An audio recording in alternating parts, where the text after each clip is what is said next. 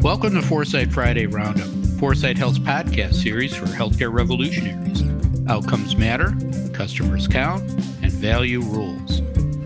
Hello again, everyone. This is Dave Burda, news editor at Foresight Health. It is Friday, July 29th. The cucumbers have been great this summer, but we're still waiting on the tomatoes to turn red. They're slow this year. It's also been a down year for zucchinis. Our squirrels seem to have developed a taste for them. What is up, though, is the industry chatter about two big moves earlier this month by two consumer tech companies into healthcare. And that's what we're going to talk about on today's show. First is Apple releasing what is essentially its strategic plan for healthcare. And second is Amazon's proposed purchase of One Medical, the direct primary care company. To give us their take on what these moves mean for healthcare and healthcare consumers are Dave Johnson, founder and CEO of Foresight Health, and Julie Murchison, partner at Transformation Capital. Hi, Dave. Hi, Julie. How are you guys doing this morning? Dave? I'm delighted to be back, Dave. You know, there's nothing quite like getting up at 5 a.m. on a Friday to prep for our podcast. It's absolutely exhilarating. I think it's still dark out at 5. Thanks, Dave. Julie, how are you? Well, I had to escape to San Francisco to find some relief from the heat. It's the only place in the US, I think, that's cool. And I'm having a classic healthcare issue this week, trying to reschedule my daughter's dermatology appointment. And my dermatologist will only do so over the phone and is now only taking messages. And guess what? I don't have an appointment. Oh, they call it progress, right? Okay, well, now before we talk about Apple and Amazon, Dave, you haven't been on the show for the past 5 weeks. You went to a writer's camp, and then you had some business travel and some board meetings, and then you went to the North Pole on vacation. I mean, I know you wanted to get away from us for a while, but that was a little extreme. Tell us about your time off. Well, it's good to see you can find a message in all that, Dave. The Colgate Writers Conference was both intense and immensely beneficial as I'm starting to write book 3, Healthcare Over the Rainbow, which I want to appeal to a broader audience than my previous 2 books. You know, and I met people there like me who write to try and figure things out. I really found my people. And we collectively, I think, make the world a better place. But regarding our long-planned trip to the Arctic Circle, we never made it. Whoa. Europe is a mess. 2 days before we left, British Airways canceled the Oslo to London leg of our return trip. That took 7 hours and a pile of dough to fix. Then the day before, literally the day before, we learned that SAS Airways had filed for bankruptcy and that its pilots had gone on strike. That canceled our flight from Oslo to Svalbard, which is inside the Arctic Circle. And on top of all that, both Terry and I contracted COVID last one to fall, about a week before we were supposed to take off. So we said, you know, the universe has sent us enough signals, so rather than scramble even more, we decided to take advantage of our great trip insurance to get most of our money back and had an impromptu staycation, which included lots of sleeping in, theater, reading, great food, and some time in Macatawa, Michigan, our happy place. And all that was fantastic. At the same time, guys, we have a lot of unused Arctic travel gear. So if you know anyone who's interested, send them my way. Yeah, they probably have a no return policy on that stuff. That's walking sticks, goggles, boots, layers of clothing, whatever you need. Wow. Well, how you feeling? I never really felt much for COVID. It hit Terry harder. But we both did test positive like a week before we were supposed to go. All right. You did win the pool, so congratulations on that. And it's great to have you back. All right. Let's start with Apple. The company released a 59-page report detailing how it plans on becoming a healthcare company by following 2 tracks. The first track is direct to consumer with personal health and fitness devices and medical technologies like the Apple Watch. The second track is, quote, direct collaboration, close quote, with the medical community. That direct collaboration comes in 4 flavors: building tools to enable researchers to make new scientific discoveries, helping strengthen the physician-patient relationship with meaningful data, collaborating with health organizations to promote healthy lifestyles at scale, and supporting public health and government initiatives. A pretty lofty set of goals there. Dave, you call yourself an Apple head. What do you think of your iPhone and laptop maker becoming a healthcare company? Where do you think Apple will have the most success? And if it is successful, who wins and who loses? So much to say here. It's hard to know where to start. First, it's good to see this future-looking report from Apple. It's the first we've heard from them on healthcare since that high-profile investigative report last fall in Business Insider by Blake Dodge. Her report cited bitter internal disputes, high-level resignations, a lack of strategic focus, and a backlash against those questioning the company's vision and progress in health. So I think they've gotten back on track. Apple must be annoyed, though, by Amazon. Amazon made its big One Medical acquisition the same week they were rolling out this huge report. And I think it's fair to say that they didn't win the news cycle. It's also ironic that tech companies like Apple assert that their technologies are key to better individual and community health and well-being, when we all know that technology is a major contributor to more sedentary and disconnected lifestyles that in turn trigger increasing levels of chronic disease and mental health challenges. Despite all that, Apple has been very high-minded and public in expressing its belief in the company's ability to develop technologies and applications that advance health and healthcare. In 2019, Apple CEO Tim Cook observed in an interview that Apple's biggest ultimate contribution to humanity will be in health. Not any bigger goal than that. So in this report, Apple lays out a cogent path for moving forward on this big goal while acknowledging that it's still, quote, in early innings. I like the separation into the two broad categories of effort, empowering users and supporting the health ecosystem. The first area of focus is on health, and the second is on health care. That's important because these are very different businesses. Prevention and treatment don't mesh easily together. My guess is that the health applications in the Apple Watch will struggle to achieve critical mass across the chasm, so to speak, but they will eventually get there. And once they do, health applications will integrate organically into our lives in the same way Amazon fundamentally has changed the way we conduct commerce. There isn't going back. And if that turns out to be true, that will be a monumental accomplishment. And I believe it will happen within the next 5 to 10 years. At the same time, Apple's contention that their watch will become, again in their words, quote, the intelligent guardian for users' health, close quote, may be true, but makes me a bit squeamish, even with all of their emphasis on privacy. The real power in Apple's vision, however, is the ability to collect data and conduct research that ultimately enables the healthcare ecosystem to diagnose conditions at the pre-disease state and enable earlier and more effective treatment interventions. Combine that with the development of Framingham-like longitudinal health studies with full genomic, epigenomic, and proteomic sequencing, and we're on the cusp as a society of achieving breathtaking improvement in advancing preventive care. If true, and I believe it is true, that will be a major shock to the system as preventive care, currently 2% of our national healthcare spend, grows to 10, 15, or even 20% over the next decade. Here's my final observation. Given its tech platform, capital, and analytic prowess, I wonder if Apple might ultimately choose to enter the health insurance business by exploiting its ability to make better predictions regarding individual susceptibility to disease and injury, and then by partnering with organizations to minimize them. Interesting. That'll be quite a medical loss ratio. Mm-hmm. We'll see. Thanks, Dave. That's a great prediction. So, Dave, my question really, I'm a shocked person by the timing of these two announcements. It's quite something, but I'm wondering what you think about the timing yourself and the vast differences in these strategies and what it says about what companies have learned about data versus care provision. And, I've heard some people talk about Amazon as the blockbuster acquisition. Mm-hmm. How do you think about what companies have learned?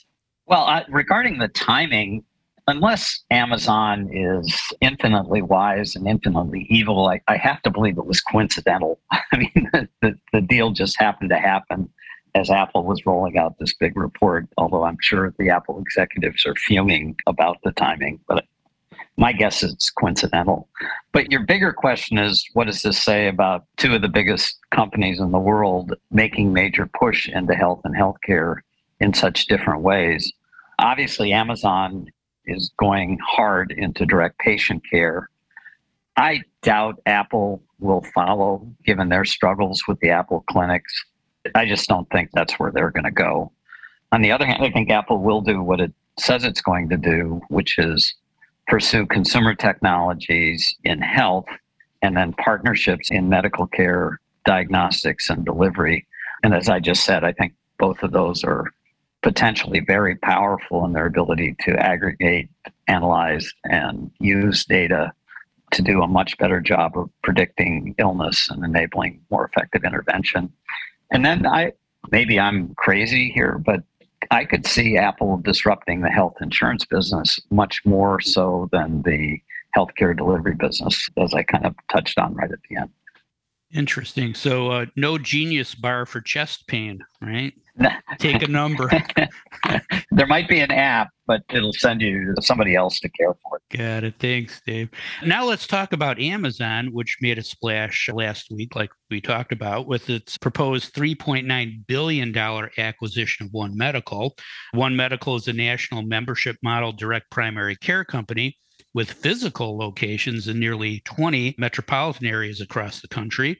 It also offers 24/7 on-demand virtual care. We know who Amazon is.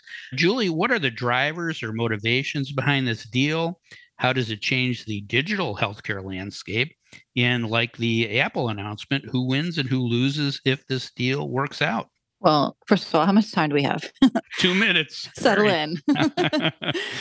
So first, let's talk about the price, which a lot of people aren't talking about. They supposedly, Amazon paid about a 75% premium to the share price on the previous day. And people are talking about that they paid a premium, but that was actually 40% below the 52-week high of $30 and definitely well below the all-time high of $60. So while it looks like a premium, Amazon actually just got a screaming deal at what they say is almost 3 times 2023 projected revenues, which is a low multiple compared to where we were a year ago. And my favorite quote from a Numeroff consultant pretty much sums it up, which says, does it fix everything that's wrong with our healthcare system? No, but they didn't set out to fix our healthcare system. They set out to make some money. That's what it's about. On the winner's side, it's Amazon all the way. One Medical is innovative and relatively thought of brand. So that's doing Amazon a lot of good. They also have about 800,000 customers, but Amazon doesn't really care about that. And listen to this. They already have 200 million Americans with an active Prime membership, which is approximately 44% of the country, while HCA, our largest U.S. healthcare system, serves 1% of the country. I mean, that's pretty significant consumer power. What they do care about, though, is access to all those employers. So that's huge for them, given the Haven intent in the first place. And Amazon wins by folding these clinics into Amazon Care and tightening that integration between pharmacy and delivery. Their negotiation power around the board could be significant. The one part that I think, I'm not sure who wins with this and who loses, although I'll talk about it. Amazon brings such incredible analytic capabilities, and they know so much about us. I mean, their understanding of us is truly unparalleled. They know how to communicate with us and activate us and incentivize us to buy certain things. And honestly, they provide products and services we didn't even know we needed. So they win by using these skills to change our behavior. And just like Dave said about Apple becoming a health insurer, you could imagine a platform for risk-based, value-based care at some point with all they know about us and how to get us to do things. So that's interesting. Also on the win side, when Medical gets this capital infusion, I think it probably really needs in this dicey economy. And, when you think about the cost of the One Medical business model, the customer acquisition is high. So Amazon basically just turns on that consumer spigot and drives Prime members right through One Medical. So that's huge for them. And consumers should really win for convenience of care and all the ease that millennials crave in mobile care. But we may suffer on quality if they don't make quality an important focus. And Amazon has a potential to really jack rates once it gets into this business. And if we've learned anything in primary care, we need to be really thoughtful about our cost of care. And I'm not so sure this is going to help. So taxpayers may really lose. And then I'll just sum up quickly by saying everyone else loses. Traditional providers who aren't digitally ready, primary care offices like my dermatologist, big box retailers who've been relying on easy parking as their shoe-in. It's all kind of messy out there for everybody else. It's interesting about the prices, right? So once they got you, you got to watch out. Interesting. Thanks, Julie. Dave, any questions for Julie?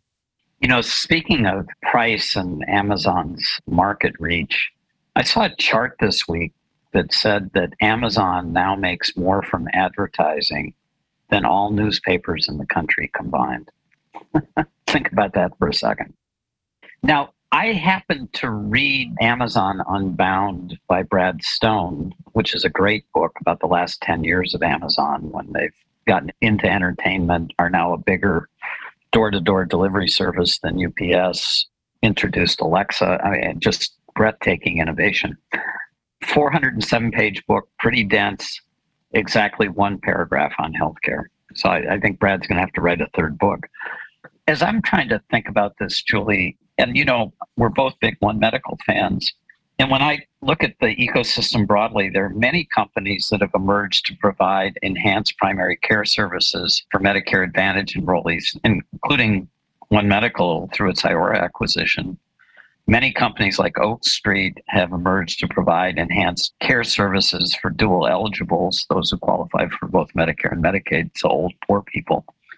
What these programs have in common is government funding. In the commercial market, however, One Medical is the only company I can think of that provides enhanced primary care services at scale on a national platform. Why do you think this is? And does this unique capability provide any competitive advantage to Amazon as it reconfigures its overall healthcare offerings to incorporate One Medical? Gosh, it's a complicated question because I think there's a lot of commercial providers targeting commercial patients who provide value-added services, but you're right, not many or any others at a national scale. It's a vision, but where the synergies are with Amazon is it's a membership model. Dave, you and I pay to be One Medical members. So we pay for Prime membership. We'll pay One Medical for better healthcare. And that better healthcare is not materially better at the end of the day necessarily, right? We just feel like it's better for a number of design reasons. So I think the brand is what that really has become. It's become a great brand for those members who like it. And Amazon wins, all day long for that. So it's an interesting question.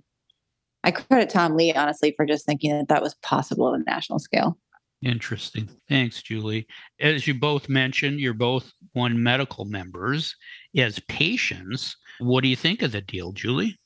I can't get enough of this deal from all the things we just talked about, right? I mean, I could be, now with Iora, I could be a Medicare member and be with Amazon forever. Like it's cradle to grave now. However, I think it's creaming the simplest off the top. And I worry that they really won't focus on quality or outcomes in the way they should. And I definitely worry about them having access to my data. Yeah, no, great. Yeah, something to keep an eye on. Dave, are you cool with Amazon owning your doctor?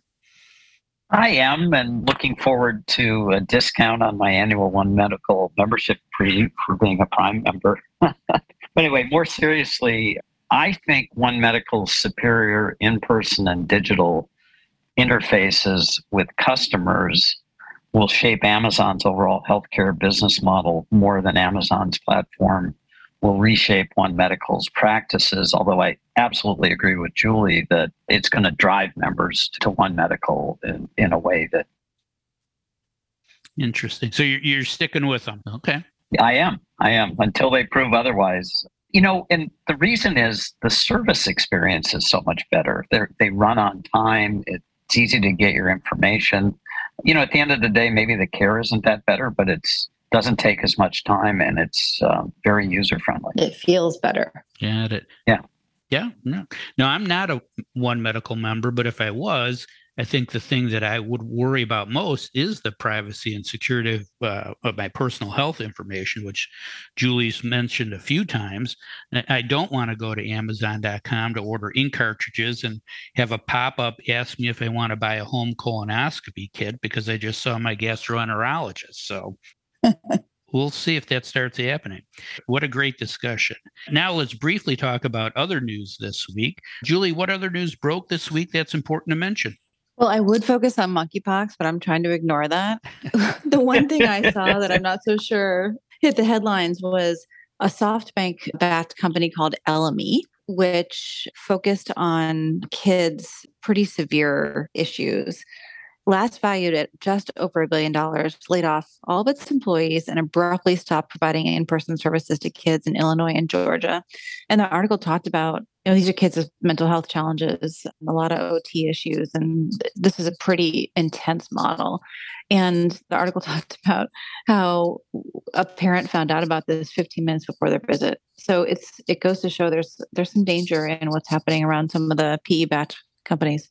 Right. There have been a lot of layoffs lately at a lot of health tech companies. Interesting. I missed that story. Thank you.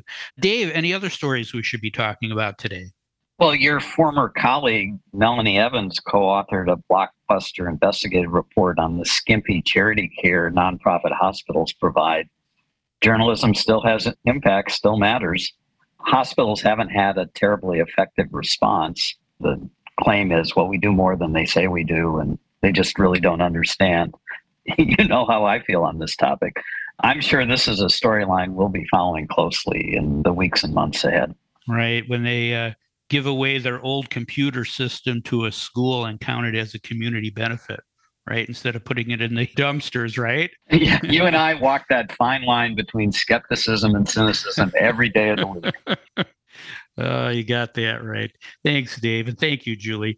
That is all the time we have for today. If you'd like to learn more about the topics we discussed on today's show, please visit our website at foresightshealth.com. And if you follow our show on Apple Podcast or your favorite streaming service, you'll get notified each time a new episode is available. And don't forget to tell a friend about Foresight Friday Roundup. Subscribe now and don't miss another segment of the best 20 minutes in healthcare. Thanks for listening. I'm Dave Burda for Foresight Health.